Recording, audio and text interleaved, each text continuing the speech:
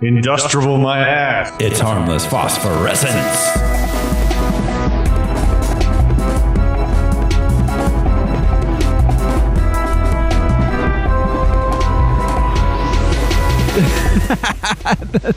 We're off to a great start this week, everybody.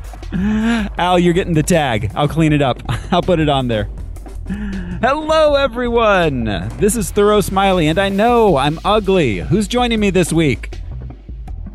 I'm Josh CC, and my street cred is low. I'm Brian Lesh, and I'm not a baby. I'm a tumor. Let me remind you why you once feared the dark. I'm Alaric Weber. And this is Harmless Phosphorescence. It's the podcast where we watch every theatrically released full-length live-action superhero movie ever made. We gather some research into the production and the source material, then we tell you all about it. This show is brought to you by our patrons. Patrons like executive producers Michael Beckwith and Atticus Burkett. You can be a patron too. Head on over to patreon.com/harmlessentertainment. We got a lot of bonus stuff there.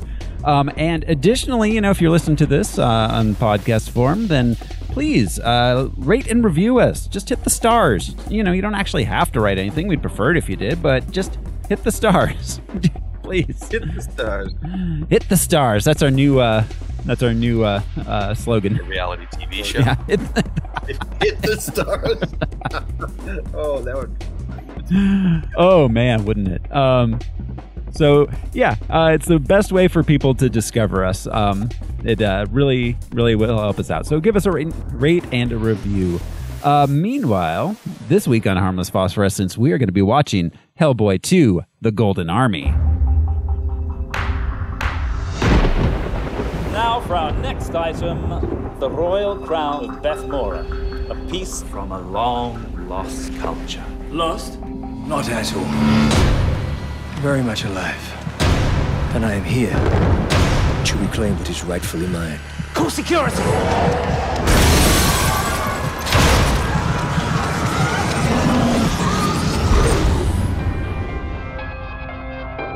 When our world is threatened, I have returned to wage war and reclaim our land. by forces beyond our understanding,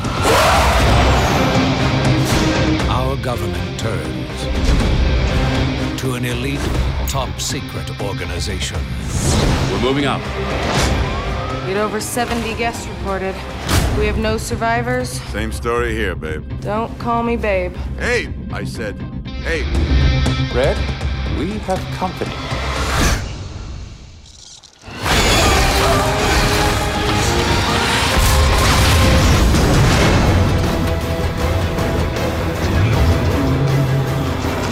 I have a suspect. The Royal Seal. I'm Princess Nuala. My father died to uphold the truce with your world. I will call upon the help of all the children of the earth. The good. The bad. Give it up, Nasty, we can see it. See me? How? How do you see me? And the worst. The Golden Army, the unstoppable force. Oh, crap. Kill them. Wouldn't do that if I were you.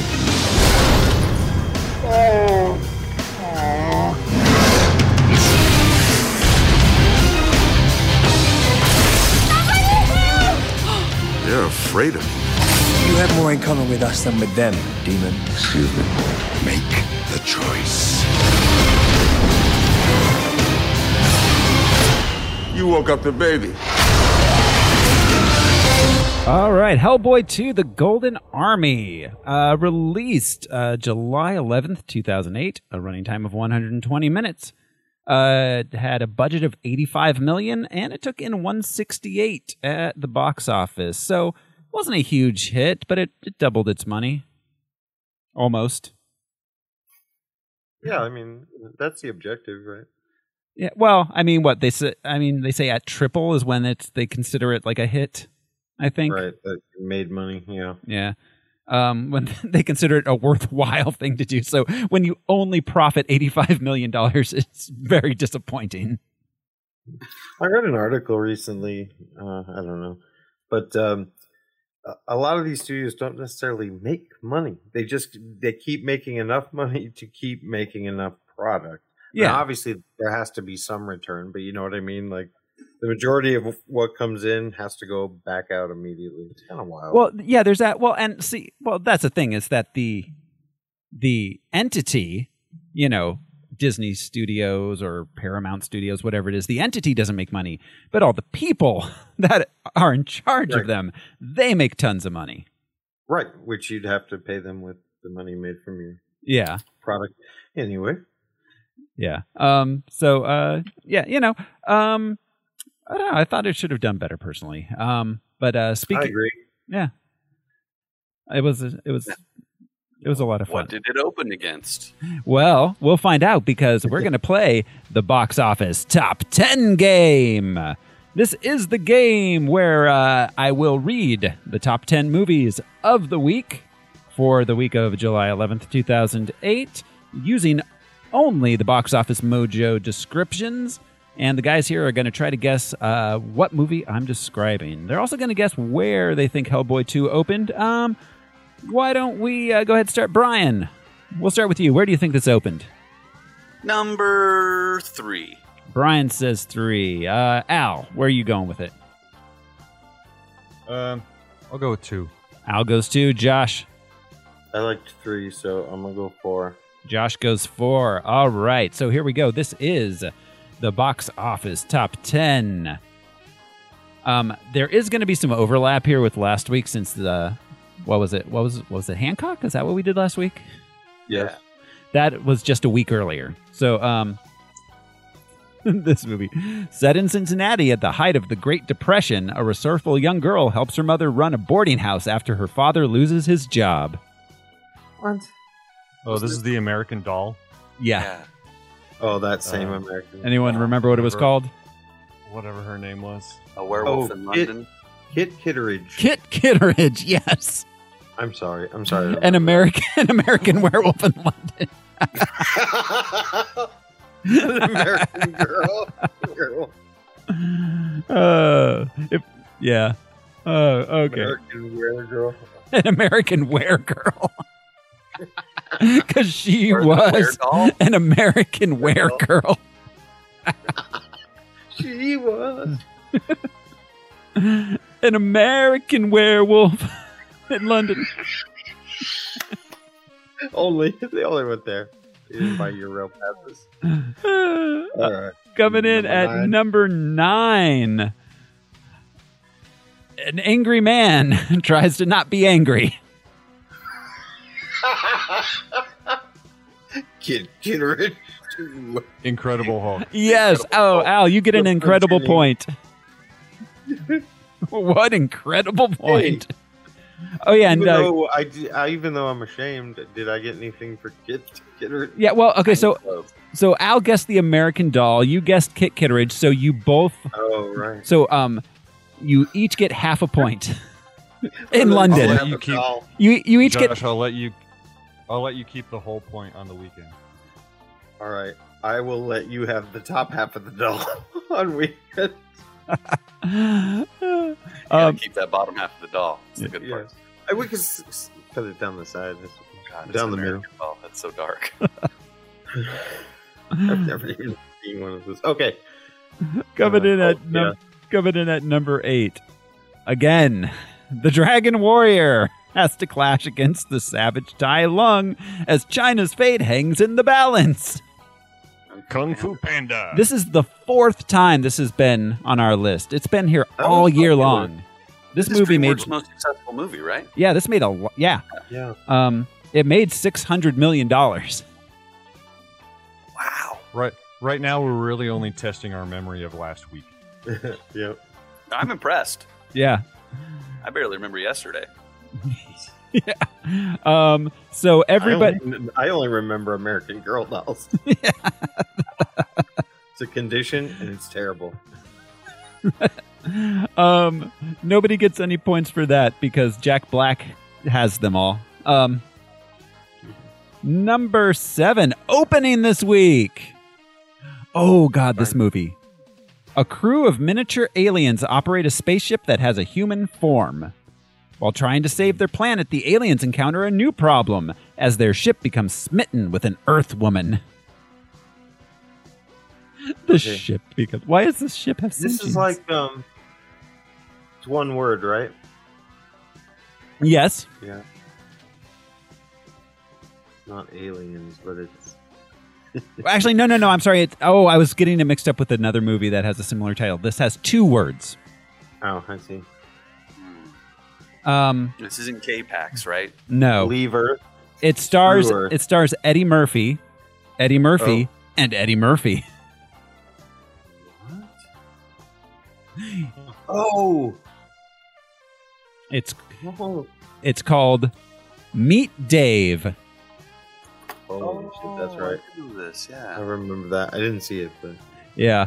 I now can remember Eddie Murphy's head coming apart. Sort of like Yeah, exactly. Yeah. Yeah. The poster just has a little Eddie Murphy sticking out of a big Eddie Murphy's ear. You gotta see a doctor.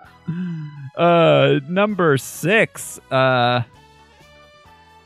highly intellectual but bumbling spy working for the Control Agency is tasked with preventing a terrorist attack from rival spy agency Chaos. That was last week. Yeah, starring Steve Carell as... Get Smart. Yeah, Get Smart. For that, you get points. Sweet. They're Mel trapped Brooks. shoe. Mel Brooks and Buck Henry wrote Get Smart.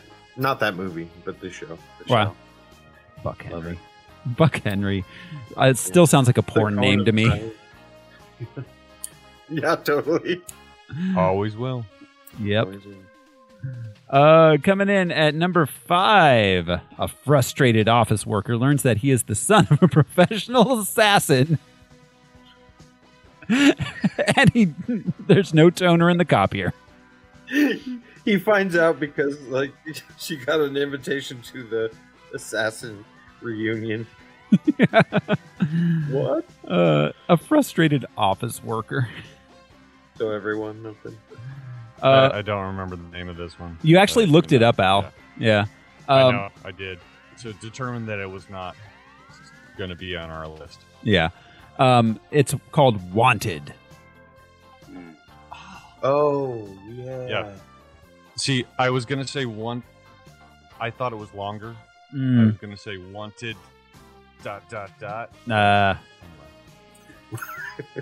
Yeah, just I didn't, so no points. Yeah, you wanted points, but you did not get them. Coming in at I would have loved if the title to that movie was that. Just ellipses. Yeah. Just ellipses. Ooh. Just no after that one word. Okay. Like, just yeah, that would be very mysterious. Coming next. Coming in at what number are we on? Coming in at number 4, Sad Robot. Wall-E. Wall-E. No, I didn't guess it. That was also. I had number 4. Yeah. Opening this week. Oh, fuck this movie. Okay. Opening this week. On a quest to find out what happened to his missing brother, a scientist, his nephew, and their mountain guide go on a journey. What? Everest? No. Wait, and Neverest. Discover a fantastic and dangerous lost world. Oh, Land of the Lost? No. Land of the Found. I actually saw Lost World? No. It's that genre though, that era. It was based on books from that era. Journey to the Center of the Earth. Yeah. This That's was The Rock. It was a terrible movie. It was really bad. And I like that rock. I bet it was I like that rock. Coming in at number 2, a superhero whose ill-considered behavior regularly causes damage in the millions. All right, Al got Hellboy. Hellboy. 2. No, it's Hancock. That's Hancock. Oh, that's right. We are Similar. Oh, Describing similar. Hellboy or Hancock is similar. Wow. yeah. Interesting. Okay, yeah, that was Hancock. Still on the list. It was from just last week. And number 1, a prince of the mythical world. The mythical world starts a rebellion. Well, I have questions about the mythical world. Yeah. All right. Against humanity in order to rule the earth, and Hellboy and his team must fight to stop him from locating the all-powerful Golden Army. I don't know if that description is accurate. I don't think so. So number 1, nobody gets it this week. You all underestimated Hellboy for the last time. They must have had a quick drop-off after this weekend. You know what I mean? Because, like you said, it almost doubled, but that's not big in the terms of box office. So. Yeah, no, it did $32 million this week, so, that's... Oh, okay, another 30. Okay. Yeah. That makes sense. So that's it for the box office top 10. This was based on comic books. We talked about Hellboy previously, but is there any new... Has new information come to light? There has. New characters for this movie. Well, new character, I suppose. Johann Kraus, created by Mike Mignola, first appeared in BPRD Hollow Earth #1, January 2002. To put that in relation to Hellboy media history, the first Hellboy comic came out in 1994. And the first Hellboy movie was in 2004. Okay. So, 8 years after the start of Hellboy, 2 years before the first movie. Okay. Johann Kraus was born in Stuttgart, North Germany in 1946. He became aware of his psychic abilities at the age of 10. He would turn to occultism and then the church in an effort to help the spirits that would appear to him. Kraus opened on psychic office in 1971 at the age of 25. Becoming He's like, you don't need to come to us, we'll call you. Yeah. Well, and it's a psychic office, but it's like he's like they just do regular office work. That happened to be psychic. But psychically. Yes. Yeah, just ahead of time. And he would become a well-respected medium in Germany. In 2002, like Hasselhoff. The only... Yeah, I'm a well-respected extra large in Arizona.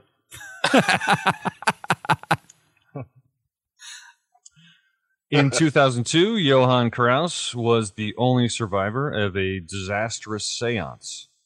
While his body was incinerated, his ectoplasmic form survived. Oh, naturally.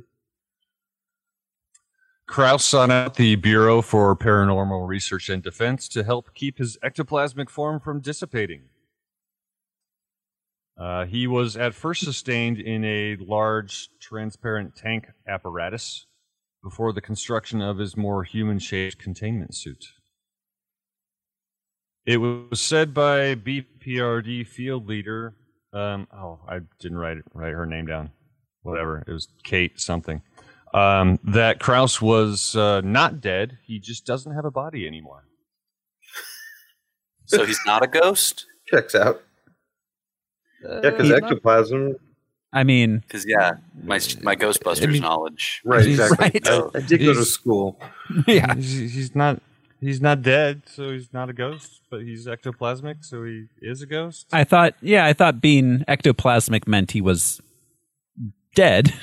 Just yeah, a ghost. We need to get Bill Murray on the spirit phone. thing. Let's call this. Let's call this Schrodinger's ghost. Okay. All right. Let's. You're a scientist. Well, Check it it'll out. never come up again, but let's. Kraus's condition increased his psychic abilities, allowing him to give dead spirits a temporary physical form. He can take possession of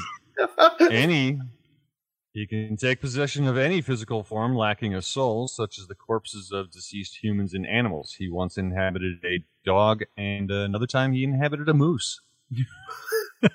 I inhabited a moose once. That was an angry Mountie. I had to sleep in one like a tauntaun. Yeah, I was going to say, was it like Han Solo with the tauntaun? Yeah. Smell worse on the inside. Isn't the inhabited moose a Canadian sex position? I think so. It involves syrup. It has to do with antlers. It all has to do. Krauss is immune to possession by other spirits, malevolent or otherwise. While a time limit on transition remains unclear, Johann must, in general, maintain possession of a physical form to avoid dissipation and the end of his existence. So he can get in a bottle, I guess, if he needs to in a pinch. He can yeah, anywhere he can be contained. Pour out a Coke and climb in. I don't think I ever read any. Well, no, I think I came across him at some point in the Hellboy comics that I've read over the years. I thought I remembered this character, but my personal knowledge is non-extensive. It's okay. However, in the comics, Krauss was spelled with one S rather than two in this movie. Probably changed to two S's for the movie solely for the Nazi joke. That joke nailed. I loved it. Yeah, it worked so. Yeah. And so I had, I didn't have very many notes. Prince Nuada, Princess Nuala, and King Baelor, they all sound like legitimate mythological names. I don't think they had much comics history. I ran out of time to research the names properly, but I do recall that Nuala is a recurring Fey folk character in The Sandman. Oh, yeah, that's right. Yeah. A brief Google on that. He's the first king of the mythological Irish people. He had a silver arm. The Feyland. The Fairland. Yeah. So the name Nuada is from mythology. So okay. Yeah. Cool. Yeah, actually, they do refer to Irish stuff. Yeah. Anyways, yeah, I have a point later where I believe King Baelor was speaking Gaelic. Yeah. That's what it said. The subtitles told me that. Yeah. All right. Well, thank you, Al, for that comic book history. Yes. That brings us to the production of the film. Hellboy 2: The Golden Army was directed by Guillermo del Toro. We looked into his filmography a bit when we did the first Hellboy, and also when we did Blade 2. Right. This was written by Guillermo del Toro and Mike Mignola. Creator of the comics. So he got a story by credit on this one. So he got paid a little bit for the movie. For him. Oh yeah. One thing to note. This was largely an original story, whereas the first Hellboy comic was based on the first graphic novel, Seed of Destruction. Yeah. This one was largely just written for this movie. It felt more movie-like in that way, yeah.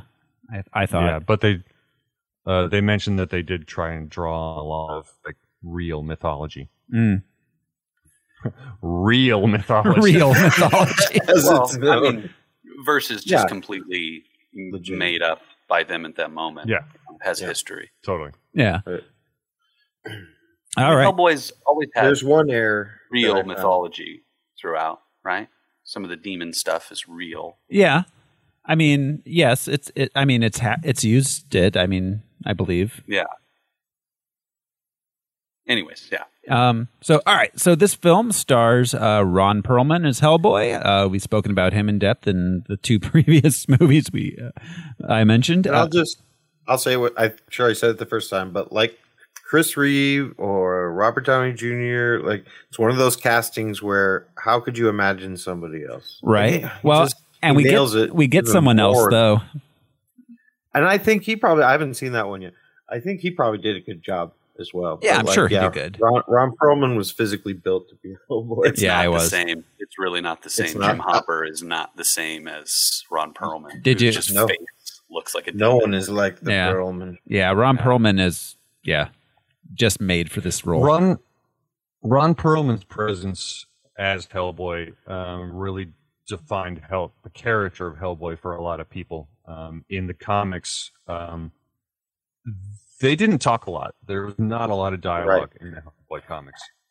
A small amount of quippiness, but not to the extent that they let Ron Perlman quip. And, right. And yeah, he's just built for it. Yeah. He's just an MC teenager. Right. And you're right. He defined it almost more than they did in the comics. Yeah. I mean, yeah, it's similar to Robert Downey Jr. and Iron Man. Like, he made the character in a lot of ways. Selma Blair's back as Liz Sherman. Doug Jones is back in the suit for Abe Sapien with voice by David Hyde Pierce. Oh, it was him? Oh, no. No, I didn't think so. That's Doug Jones, man. Oh. It is Doug Jones. Huh? Yeah. Yes. Okay, I'm sorry. Yes. That's right. David Hyde Pierce. Wait. Was in the first movie. Yeah. The first one. Yeah, Doug Jones did the voice for this one. David Hyde Pierce did not return. Okay. Yes. Which was awesome because like the first few scenes with Abe Sapien where he's speaking, like I caught his voice. It's like David Hyde Pierce. I know that voice, but couldn't place it. And I looked it up and then saw that it was Doug Jones. But he sounds exactly like he does in Star Trek Discovery because he's Captain Saru or Commander Saru, then Captain Saru. But he sounds just the same, and he sounds great. Yeah, Al mentioned this to me yesterday, and before I watched the movie, and the moment that he spoke, I was just like, "Oh, Saru, that's really cool." Yeah, and good for Doug. Yeah, actually, yeah. A lot of times he didn't get to speak when it was like, why not? Yeah. It actually it sounds more natural in this movie, not to belittle David Hyde Pierce's voiceover in the first one, but it sounds more natural in this movie. I mean, voiceover is always going to be a little less natural than when the person, on set is doing the vocal performance. It just always is. Well, and Doug Jones in Discovery is essentially playing this character. It's weird to see him as a fish man in multiple things now. Fish man. We found out women love them. Yeah. Was it Doug Jones in what was that movie that he won the Oscar for? Love of Water or The Shape of Water movie, yeah. Was that Doug Jones in the suit there? Shape of Water. Oh, I don't even know. God, who was it? Yeah, it was. It was. So. It was definitely Doug Jones. Okay. In Shape of Water. It wasn't an actor. He's just tall. I'm sorry, Doug. He absolutely is an actor. He wasn't like a known blockbuster type guy. He wasn't an A-list celebrity. He is. Because again, you can't pay a couple $1 million to a Robert Downey Jr. and not show his face. Yeah. And obviously, that script was like, you can't. There's no face. That is his face. Yeah. I mean, he's got to like live around the corner from Del Toro. He's in everything that Guillermo del Toro makes. Yeah. It's like, can I borrow some milk? And would you put on this fish soup? Real quick? For an unrelated matter. Doug Jones also played the Angel of Death and Chamberlain, the doorkeeper for King Baylor. The weird snail-looking guy, right? Yeah. Yeah. John Alexander and James Dodd both did the suit work for Johann Kraus. There were two people that had to switch off. The helmet was a entirely practical effect. Cool. Yeah. Which I thought that was cool. I like the whole thing. I like the things in front that moved up and down, like sort of like a crab's. I swear, like they really hit the like Edwardian steampunk shit very well, way better than what we've seen in the past. This movie made me want to see Del Toro do a Star Wars movie. Yeah, I just keep thinking how cool that would be. Cool. His production design is always just beautiful. Yeah, it is. So Seth MacFarlane voiced Johann Kraus. We've never talked about him before. I don't think. Has he ever been in a superhero movie we did? I don't think so. I think he's been in one. I don't know. Seth MacFarlane, the Family Guy. Seth MacFarlane. Ted. Yeah. Oroville. Yeah. The Orville. Yeah, the Orville. That's right. Yes. That's a good show. And Brian mentioned to me yesterday that Seth MacFarlane had a guest spot on an episode of Enterprise. Yeah. Oh, huh. Good for him. So, yeah, he's good for him. He's also huge Star Trek fan, and he got to do it. An incredibly talented singer. He is. man. He's released some American Standard albums, yeah, like with those old crooner songs. Every time he opens his mouth to sing, I'm just like, I'm surprised again. It's so cool. He's a very weird Renaissance man. He really is, but good for him. I'm not like the biggest fan of Family Guy. Like, I mean, same. But I gotta respect what he does. I mean, like, it's been 20 years now. I will say this: he's done so much with the fame he found from Family Guy, more than most people. Yeah. Right, he parlayed it into a lot of their stuff. fame. Yeah. Yeah, he's politically active as well. Spoken in that regard. And wasn't he famously supposed to be on one of the 9/11 flights? Oh, I don't know about that. God, I heard that he was supposed to be on a 9/11 flight, but ended up like being late for the airport or something. Wow. So what are you saying? Is he like secretly a plant from Al Qaeda or something? No, that's I don't know. Al Qaeda sent us a plant. Sorry, go ahead. I will say that I've said it before. The Orville is one of my favorite shows from the last couple of years. Yeah, that's good. Better than Trek in a lot of ways. Yeah, not the new Trek. Yeah, I agree. I love it so much. Yeah. He was supposed to be on one of the flights that went into the towers. Jesus. Yeah. Lucky guy. Yeah. In many ways, yes. Say the least. All right, so Luke Goss plays Prince Nuada Silverland. Ooh, I didn't know he had a last name. Silverland. Luke Goss, we've seen him before. He was in Blade 2. He was Jared Nomak. It's so convenient that they found a guy that looks like that. He was Nomak. He was the other day walking super vampire. Yeah, exactly. Right. That's what I mean. Yeah, he just looks this way.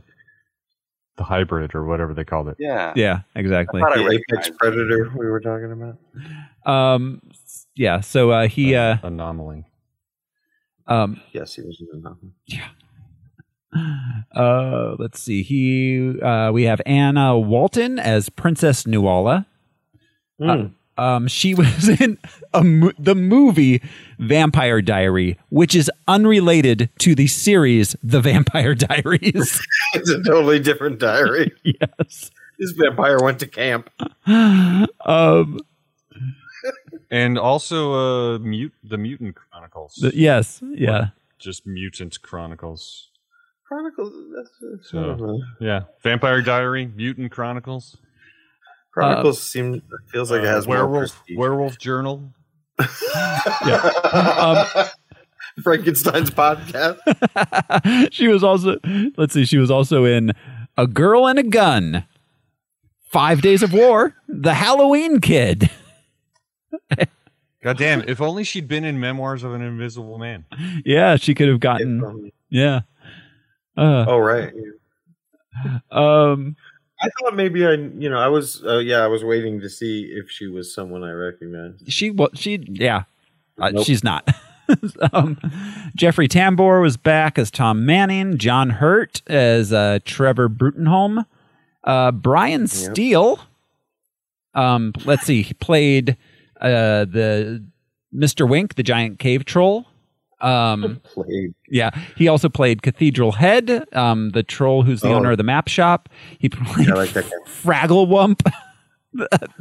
Fraggle Wump. He played Fraggle Wump? He did play Fraggle Wump as the Scottish troll. The one that the old lady that eats cats. Yeah. Writing that down. Her name was Fraggle Wump. Okay. Crony Troll, which is a spice shop owner. And we have Roy Dotrice as King Baylor, who was wow. He passed away in October 2017. He was born in May 1923. He was a very, very old man. He mostly did stage, but he was in a bunch of television and film, mostly in England, it looks like, although he was in Space 1999 as Commissioner Simmons. Magnum P.I. Woo! He was in Cheech and Chong's The Corsican Brothers. God, I was just talking about that movie. Yeah. Oh, he played Mozart's dad in Amadeus. Oh, really? Yeah. Wow. That's an intense character. Yeah. In history and in that movie. Yeah, so he's been in a bunch of stuff. He plays old British dudes a lot. Or old dudes with British accents. Yeah, as an old not to. Yeah. So that about rounds out our cast list there. We had another Perlman in this movie. Did we? Blake Perlman. She was one of the newscasters. But I tried to look her up briefly to see if she was like the daughter of Ron Perlman. And? Well, it didn't tell me conclusively. Whether she was related to Ron Perlman or Rhea Perlman. Wait, are they not related to each other? Rhea Perlman and wait, I'm just finding out now that Ron Perlman and Rhea Perlman aren't the same person. Holy shit! Yeah. When Rhea Perlman gets extra angry, she just expands. It's like her Hulk form. Just Carla, just her apron shreds. I see him like Sam. I'm telling you, they're both never been in the same room.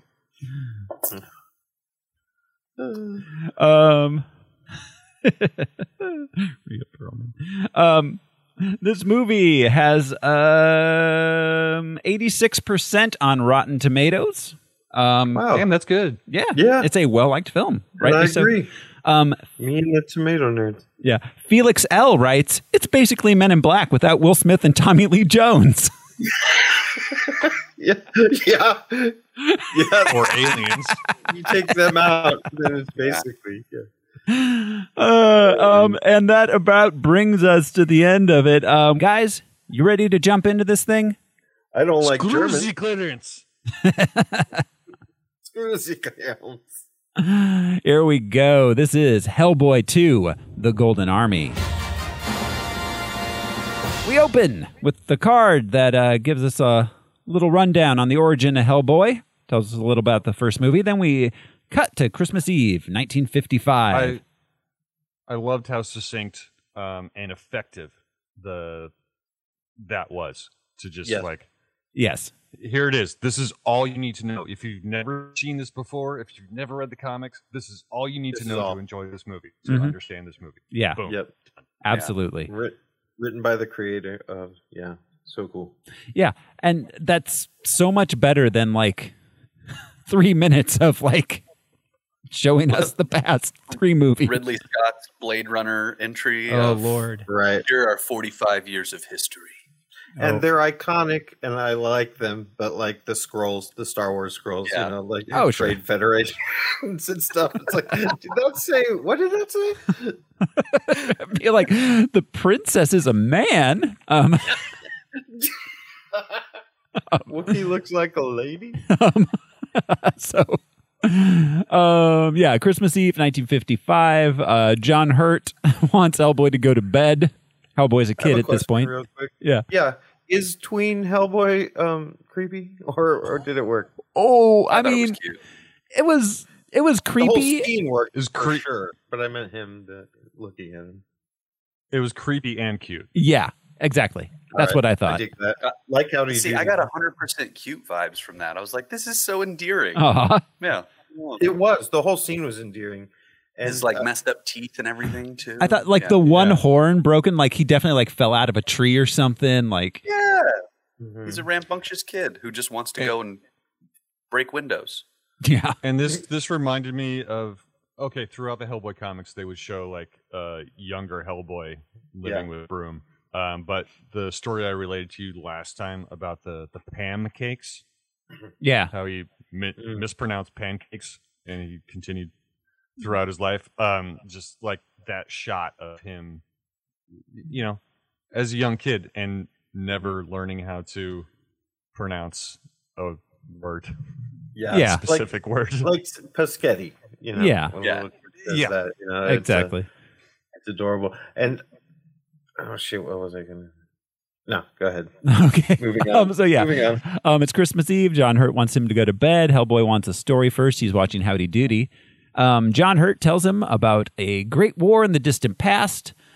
That whole sequence was really cool. Yeah, with like the little wooden figure guys, like his imagination, whatever it was. Yeah. It's a great way to do exposition.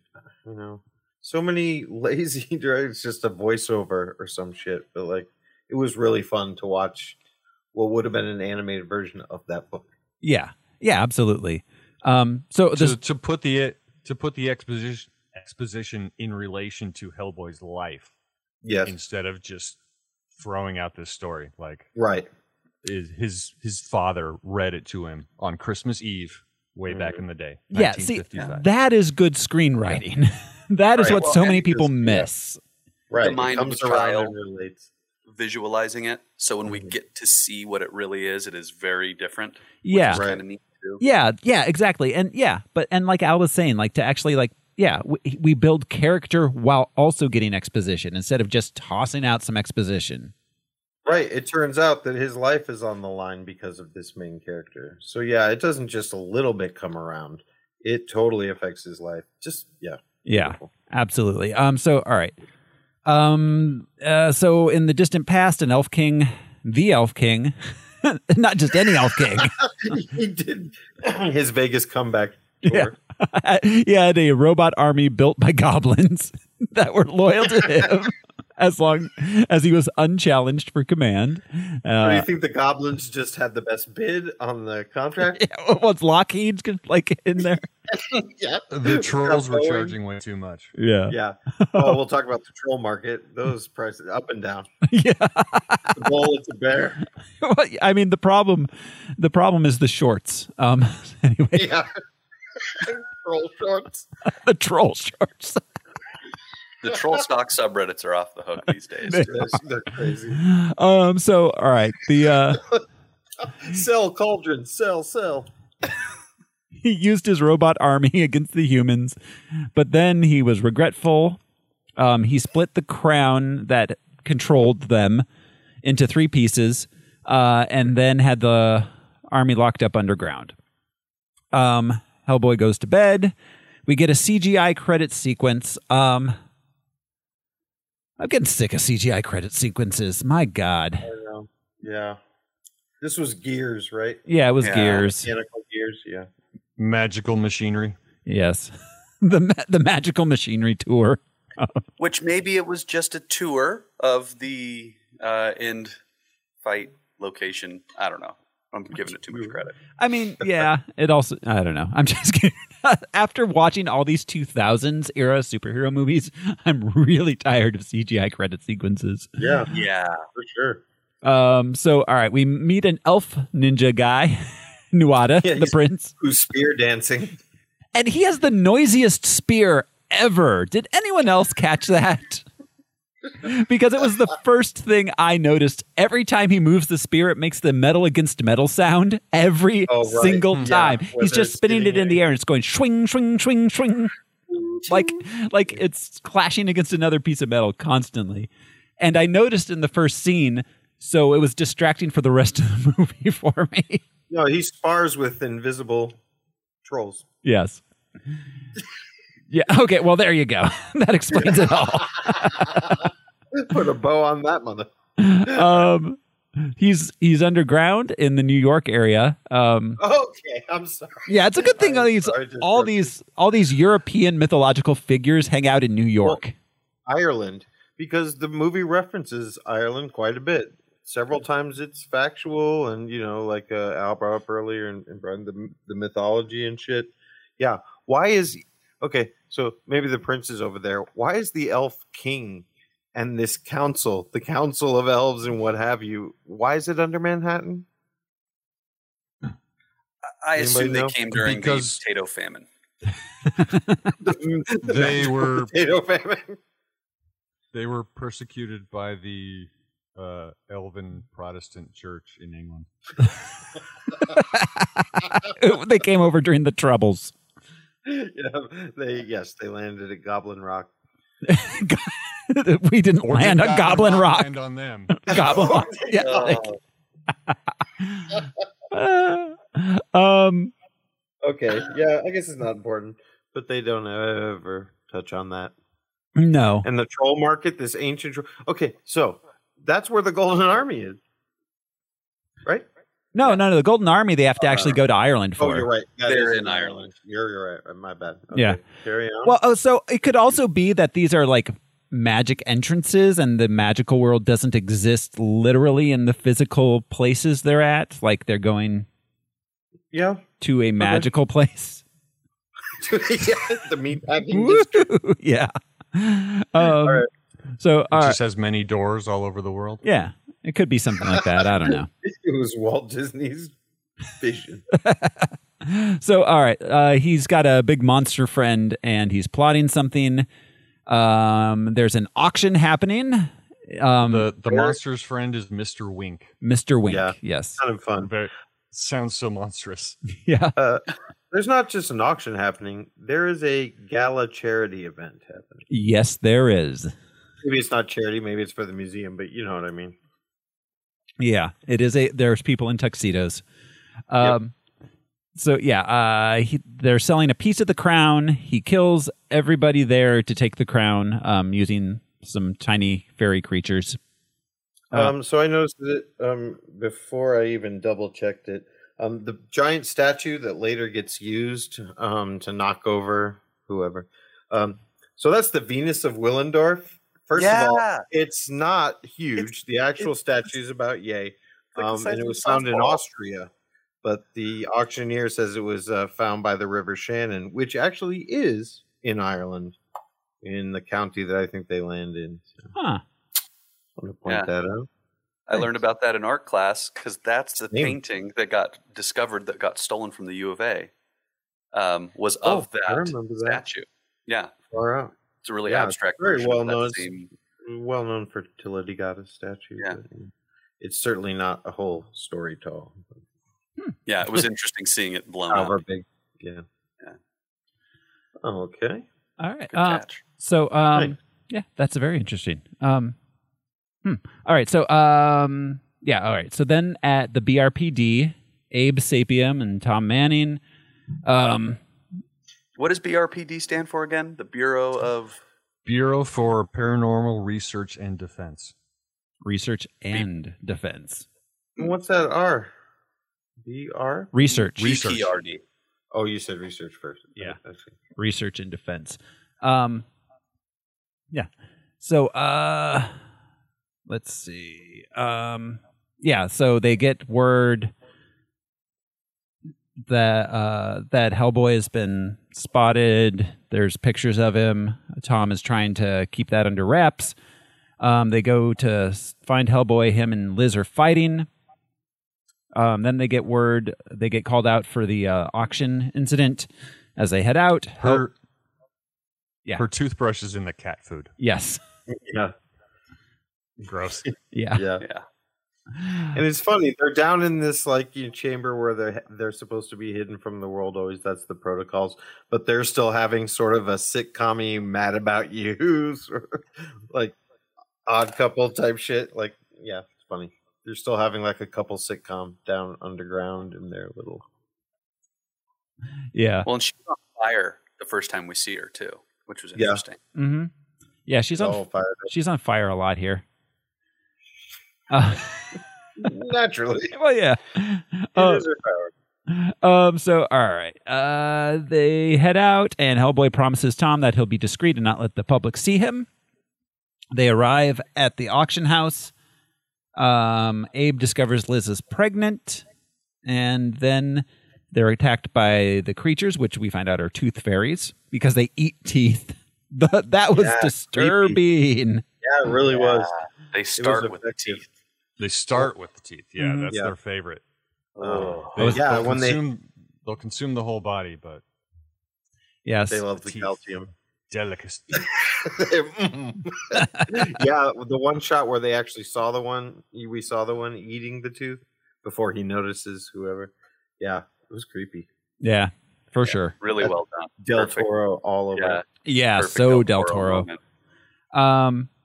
All right, so they fight the creatures, and at the end, Hellboy gets blown out a window when Liz fires up the whole building. He falls right into the middle of the press, accidentally revealing himself to the world. There was a lot of press at that scene. Yeah. And who was the dude carrying a wooden cooler around with them? I don't know if you caught that. I don't know if they even used it at any point. I also wanted to point out that those statues were probably pretty calcified. Those tooth fairies could have eaten those. Oh, It's lime, right? Yeah. Yeah. Calcium, lime, depends. Well, I mean, the vegan tooth fairies. Probably. Yeah, that's true. They eat marble. Back at headquarters, they're watching news coverage of themselves. They're on Jimmy Kimmel. Tom reveals a new boss is being sent from Washington due to the publicity to try to keep Hellboy under control. Meanwhile, underground, Nuada confronts his dad, the king. He wants to use the Golden Army to fight the humans. His dad's like, nuh-uh. Then we meet his twin sister, Nuala, and Nuada kills his dad and takes his part of the crown. His sister flees, escaping him with the final piece. Then, back at BPRD, the boss arrives. It's Johann Kraus, who is sentient ectoplasm in a deep-sea diving suit kind of deal. He revives a dead tooth fairy who tells him that he came from the troll market. They decide to go look for the troll market. Rumor has it it's under the Brooklyn Bridge. Naturally. Yeah. They've got a special... Which end of the Brooklyn Bridge? Was it the east end? Yes. Yeah, the east end. Okay. It's a big bridge. Oh, I would like to point out... I meant to mention earlier. So how many... Al, this sounds like something that you would have made note of. How many Golden Army robots are there? 70 by 70, so it's 4,900. No, I thought they said 7 times 70. I thought it was 7. I thought it was 70 times 70. I thought it was 7. 70 times 70. It was 70? No, 70. It was 70 times 70. So 4,000-ish? 4,900. 5,000-ish. 4,900. Okay. Around 5,000. Okay. All right. So still not enough to take out our humans. the U.S. Armed Forces? No. No, humans. Yeah. Well, they weren't even breaking this up. I think we'll get there, but they can fix themselves. So right, but how much can they? If they're actually blown to like small pieces by a surface to air or air to surface missile, how much is going to be left to repair itself? And also, gold is really soft. So if they're made of gold, yeah, I mean, if they're melted down, like Selma Blair probably could have melted them down in large part. We'll get there. Yeah. That was my. Anyways, we're not there yet. So, all right, they go to the troll market. They see a goblin disguised as an old lady that eats cats. They use her to gain entrance. That's the Fraggle Wump. The Fraggle Wump. Not the Fraggle Wump. Her name is Fraggle Wump. Oh, right. No, the... That's her species, not her name. I thought her name was Fraggle Wump. No, it's the species. You're just so ignorant, Throw. Come on, man. This is her name was Amanda. All right. Amanda Hug and Kiss. Amanda Fraggle Wump. Amanda Fraggle Wump. Sounds sinister the more you say it. All right. So when they're inside, Abe spots the princess and follows her. She's picking up a hidden map to the location of the Golden Army.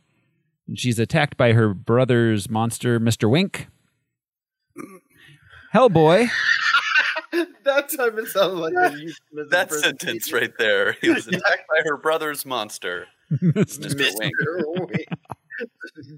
This story took a dark. Yeah. Oof. Wow. Elfin incest. That's all I. Is there any other kind that's worth? I'm sure they're all related. There are. Sometimes I start sentences and I don't know where they're going. So she's attacked by the monster. Abe helps her escape. Hellboy arrives.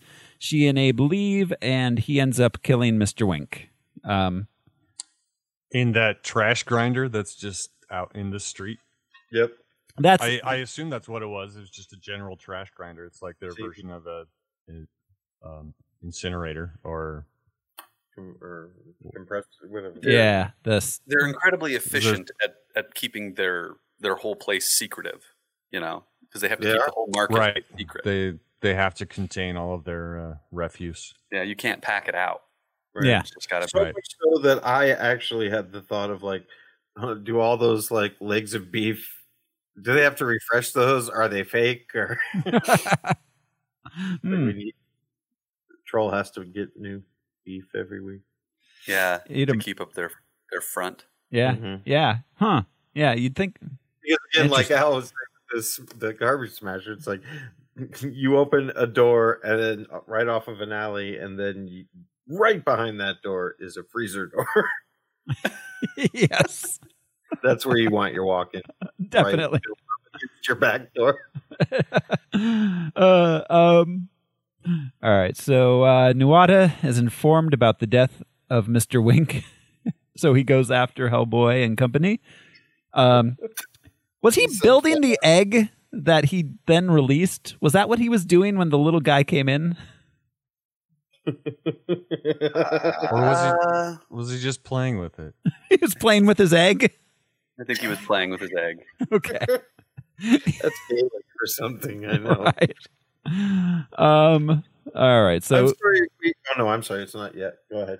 All right. So yeah, he releases it. It bursts forth like a Pokemon. Feels like kind of. And it's just a magic bean.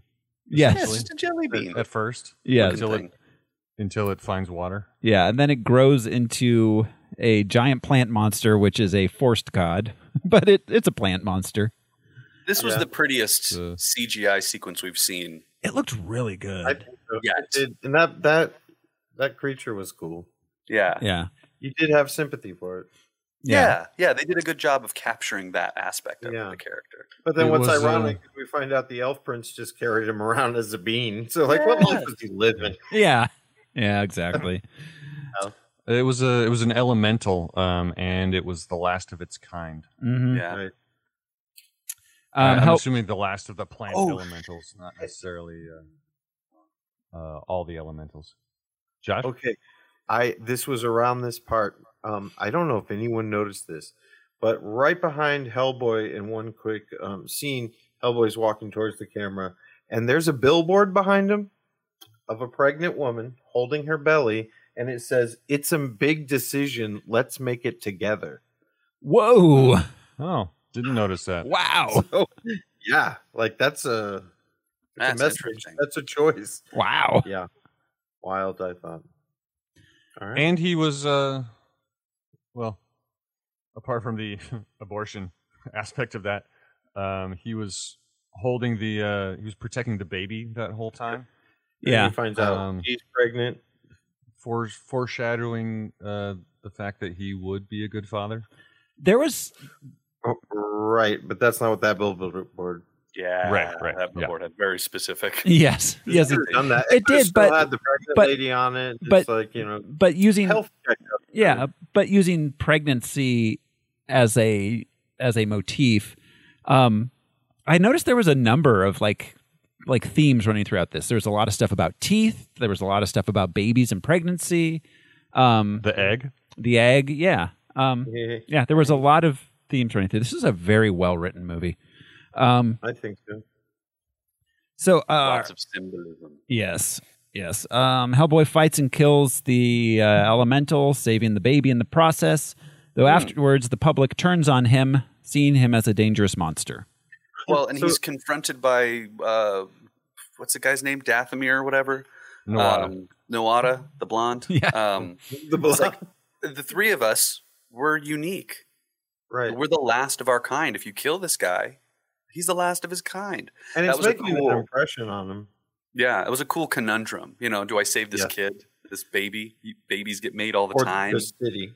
Yeah, or the city, Well, yeah, he was constantly being told you're going to have to make a choice. Hellboy's very conflicted at this point. Yeah. Already. He's already conflicted. Yeah. Right. But yeah. And so that's the subtext of the billboard. That's what we were kind of getting at. Yeah. Like, it's a big decision. Let's make it together. Yes. Yeah. That also relates. Yeah. So, yeah. All right. So, all right. And I'm sorry, either afterwards or right before, someone in the crowd or a bystander's like, "Are you Hellboy?" No. Yeah, not me. Other red guy. The Hellboy? No. I'm Randall Hellboy. I'm a Hellboy.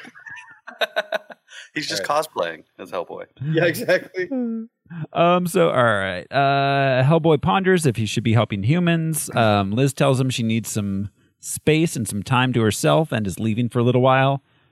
Then Abe and Nuala spend some time together. They start to fall for each other. Women love fish men. It's true. That's what Del Toro thinks. Del Toro really thinks women love fish men. Yes. Very weird. What, Brian? His imagination is very weird when it comes to women and what they want. Yes. Right. He's so broad and everything else, but romance, just give me a fish guy and a lady. And he's got to have a six-pack and great pecs. Yes. And gills. Some gills. Eyes that just make you want to. Like, we can't afford Brad Pitt. Let's get a fish guy. Brad Pitt is America's fish guy. Yeah, Legends of the Fish Guy. I saw that movie. Legends of the Fish Guy. All right, so let's see. Krause and Hellboy have an altercation where Hellboy ends up breaking his fishbowl suit, and then Krause just beats him up in ectoplasmic form. He uses the lockers. Yeah, the lockers. That was fun. That was yeah. And he was having a shower beer, all depressed. Yeah. Hellboy gets drunk late into the night. He gets Abe drunk with him. They bond over their mutual love problems. I'd like to point out that his beer of choice is Tecate Light. Yes. Yeah. Which is terrible. Yeah. I like Tecate. I loathe Tecate Light. One time I've had it. There was no Tecate at the Circle K, and the Tecate rep was there. He's like, "Oh, try the Tecate Light," and I did. And the rep I don't regret it insofar as now I know not to ever drink it again. Yeah, like live the and learn. Chewie's Gum guy. It's like those pilsners are light enough. I feel like the light choice was because it comes in a white can versus the Tecate, which comes in a red can. Oh, right. It would have been too red on the screen. Yeah. Yeah. That's the only reason why I think they chose that. So. These days it comes in a blue can. Oh, that's fucked up. What? That doesn't make any sense. Jaws is shocked. Yeah. I'm almost 5 years. Yeah. Right. I didn't know. I'm offended by that. It should be in a red I can. can't picture it. And it does feel like an Americanization. Yeah, well, I mean, Coors Light comes in a blue can now too, doesn't it? Or Bud Light. Bud Light comes in a blue can. Coors can get fucked. I mean, as far as I'm honestly, some terrible beer. I don't try to be a snob about it, but I mean, I haven't drank one of like the big three guys in years, Miller, Coors, or Bud.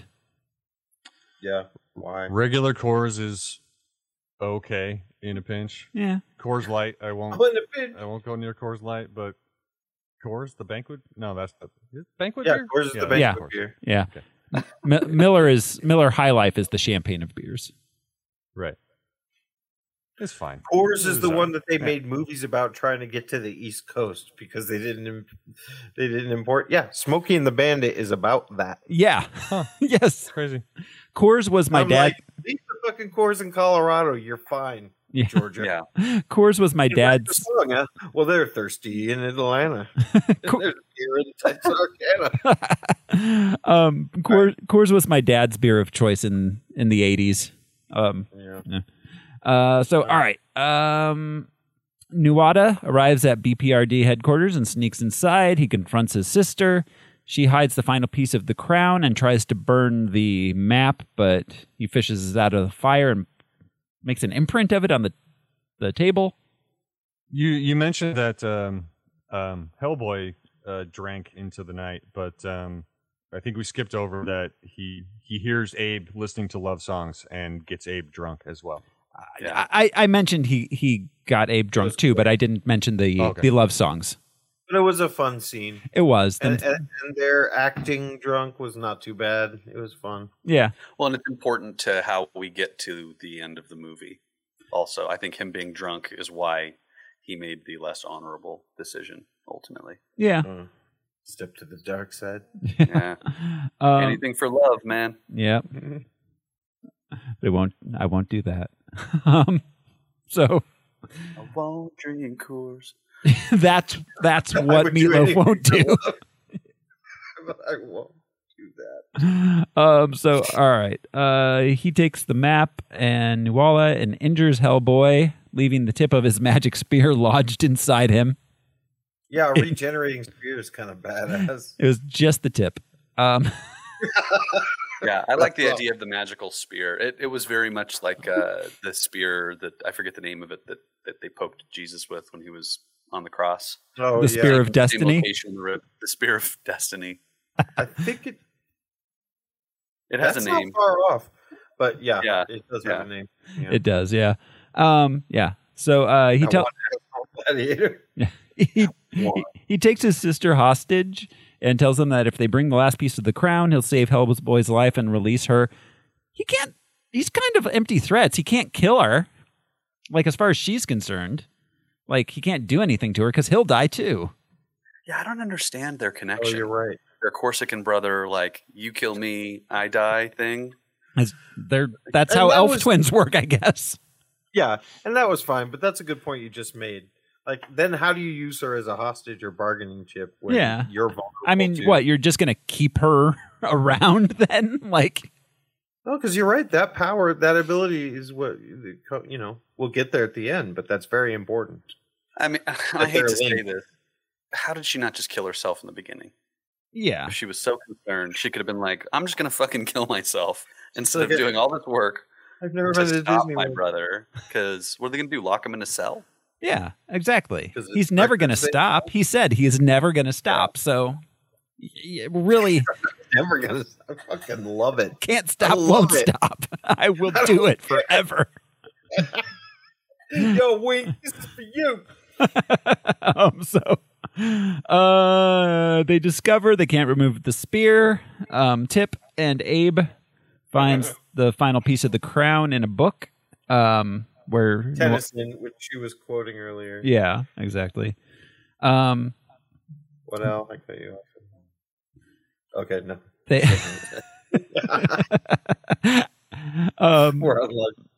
They use an imprint of the map to discover where Nuada is. Liz and Abe decide, contrary to their orders, to steal a plane and find Nuada to save Hellboy. At the last minute, Krauss decides to join them, bucking on their trip. So, okay, sorry. He says, like, what did he say? To hell with the. It was. Oh right, yeah. What did he say? Screw the clearance. Right, he's the one that could give them clearance. Right, that was confusing to me. He's higher than Jeffrey Tambor's character. Like, if he says they go, then that's just what they do. He's the boss. I don't know. I want to throw out, I might have missed exactly where, but somewhere around here where there's a newscast talking about, maybe it was right after the tree died, but talking about the agency. And one point that the newscaster made was that they're in support of interspecies relationships. It doesn't matter what it is. Elf, troll, duck, horse. It's They like have a right to Nancy life. Grace level of interpretation of what's going on. Right. That's what you got from this? Demons are real. And they want people to fuck them. Trolls live under the Brooklyn fucking bridge. They really do. But the main thing we need you to take away is that they may try to come for our human women. Or like, how does that fish thing do it? And we're okay with that. That feeds into Hellboy's complex relationship with humanity, I guess. Yeah. Right. Yeah. So, all right. They arrive in Ireland at the entrance to an underground goblin city where they meet a goblin in a goblin-style wheelchair. Yeah, that didn't make any sense. He was like pulling himself around. Yeah. I mean, I think it was just a cool character design. I think it didn't. Yeah, it was. He was cut off at the waist like Darth Maul. Yeah. Well, he said it was a fire in the Forge, where because he helped make the Golden Army. Yeah. Somewhere in here, Hellboy. No, it was before Island, but he's got his arm on a TV, and it's a clip from The Bride of Frankenstein. Yeah, that was earlier, but yeah, that's got to be the most used. Because even in several ones we've done so far, there are clips of either the first one, but generally it's the Bride of Frankenstein that we see clips of. That's got to be like free or something. I don't know. Well, it probably is in the domain, but it's always used as subtext. Yeah, more than I've seen anything else. A lot, yeah. So, all right. Let's see. The Goblin tells Liz that in trade for the spear tip.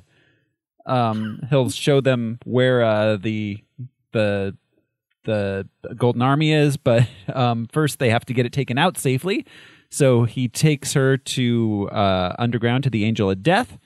The Angel of Death tells Liz that she can save Hellboy, but Liz should know that it's Hellboy's destiny to bring about the end of the Earth. And it's like, I know this already. Yeah. That was the first movie. So that's the decision that the billboard spoke of. Yeah, the fact they brought it back, I think Guillermo del Toro really had a third one in mind, a third film. Yeah. And it sucks he didn't get to make it. Yeah. Well, he made cool stuff. He did. Yeah. He did, but I would have liked to have seen the end of this. You know, he definitely had something in mind with the end of the Earth thing. There's still time. The whole cast is still around, and they probably would. I mean, just the last scene, like little Shreks running around, but little Hellboys. So many. Okay, yeah, that's another thing. We could probably spend time on how he and Liz do it. We could. Well, and that's for our other podcast. It's going to be strictly about how Hellboy and Liz fuck. Superheroes and or give birth to horned beasts. Yeah. Stay tuned. Just the tip. So Liz decides to save him, and the angel removes the spear tip, giving it to the goblin. And are we going to refer to that ever again? Because I called it spear point. Every time you say spear tip, Josh titters like Beavis and Butthead. Sorry, teacher. I mean, it's gone now. The goblin has it. It's not going to come up again. I was so disappointed that it didn't. This was a loose end. Yeah, I thought it was going to be something. I thought that was how they were going to kill what's his face without killing what's her face. Yeah. Huh. It could have come back in the third movie. Maybe. Yeah. So all right. And nobody got time for that. Yeah. Say it again. What's that? Spear tip. The tip. Good work, Josh. You've got. I didn't laugh at the spear tip.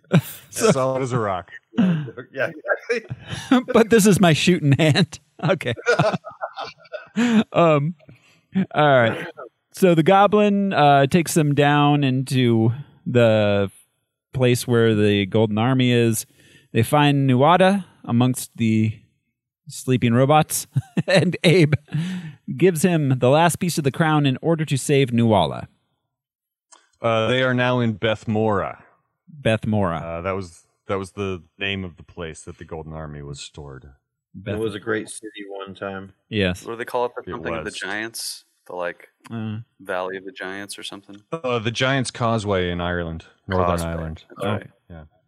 Well, and it was a situation of has happened in our real world where it was a beautiful place that began making weapons and slowly became a dirty, terrible place. Especially, Yeah.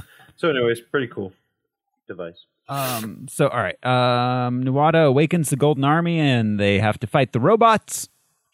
At first, they seem to be doing pretty well, but the robots can put themselves back together after being broken apart. They're essentially unkillable. Hellboy, as we were told twice. Yes. Hellboy challenges Nuada for command of the Golden Army, and they fight one-on-one. Even though he wins, Hellboy can't kill Nuada because it would cause Nuala to die.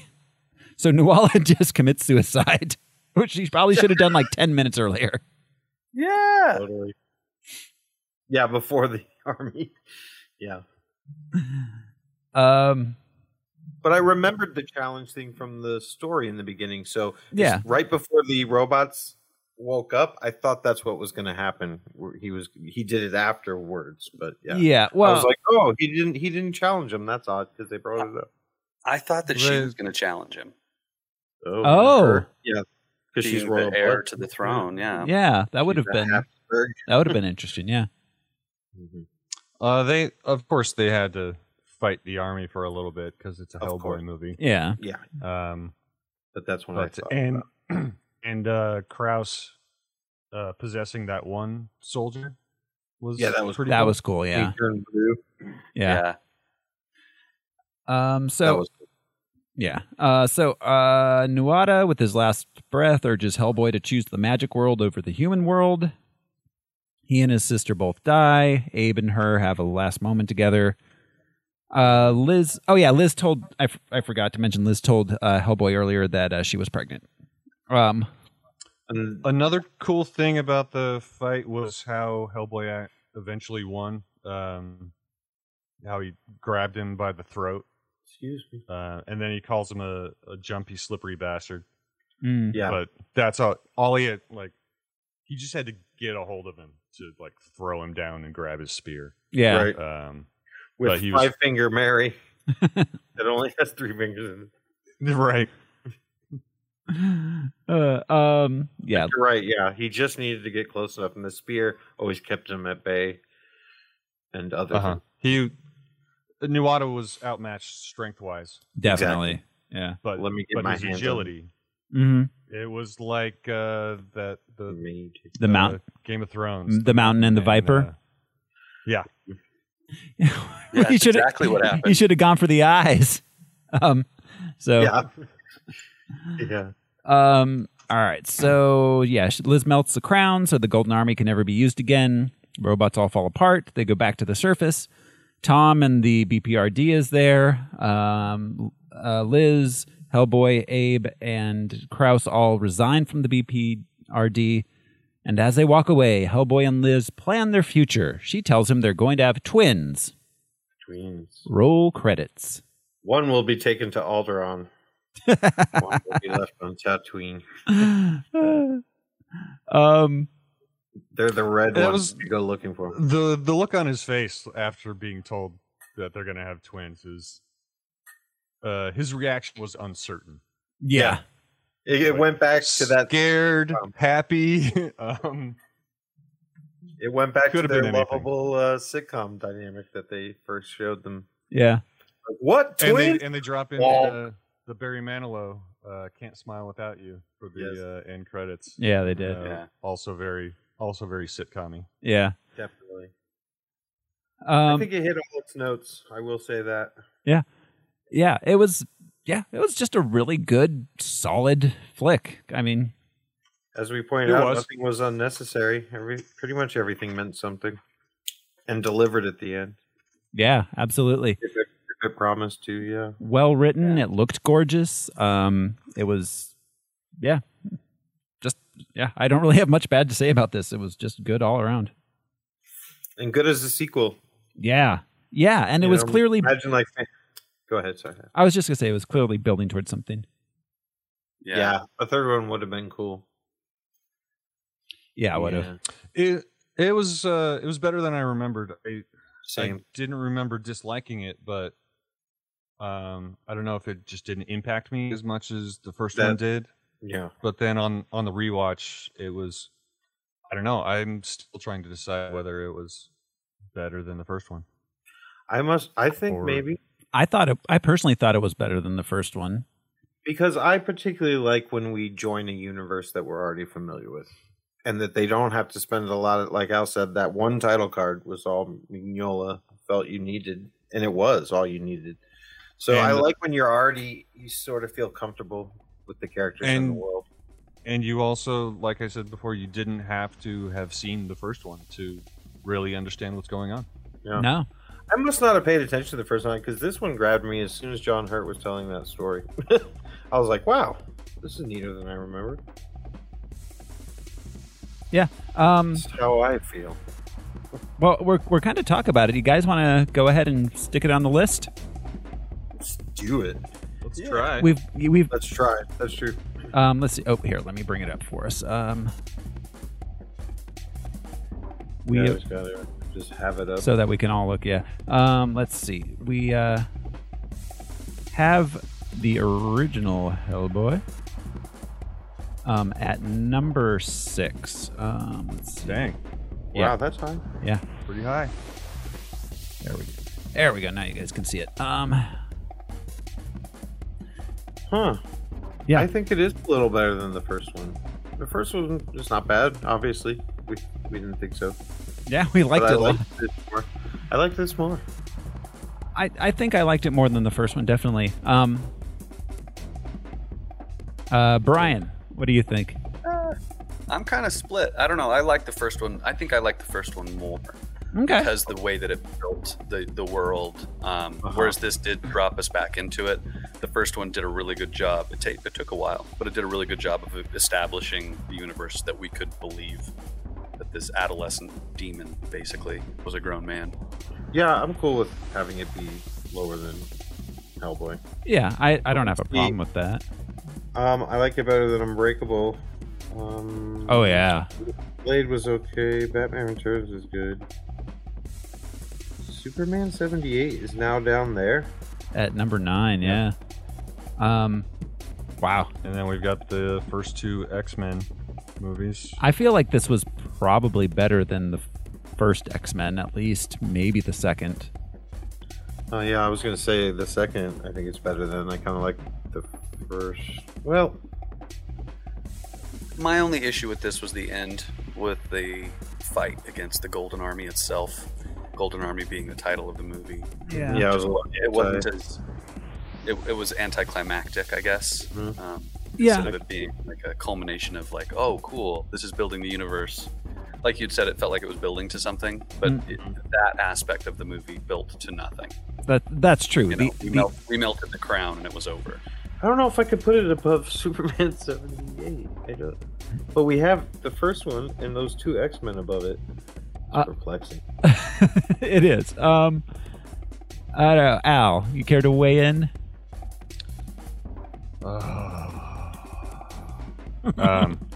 That was a heavy sigh.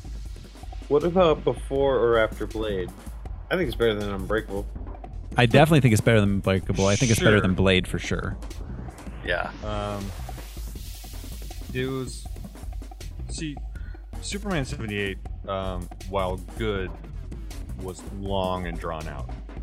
That was a film. Yeah, I don't disagree with anything above Superman 78. Okay.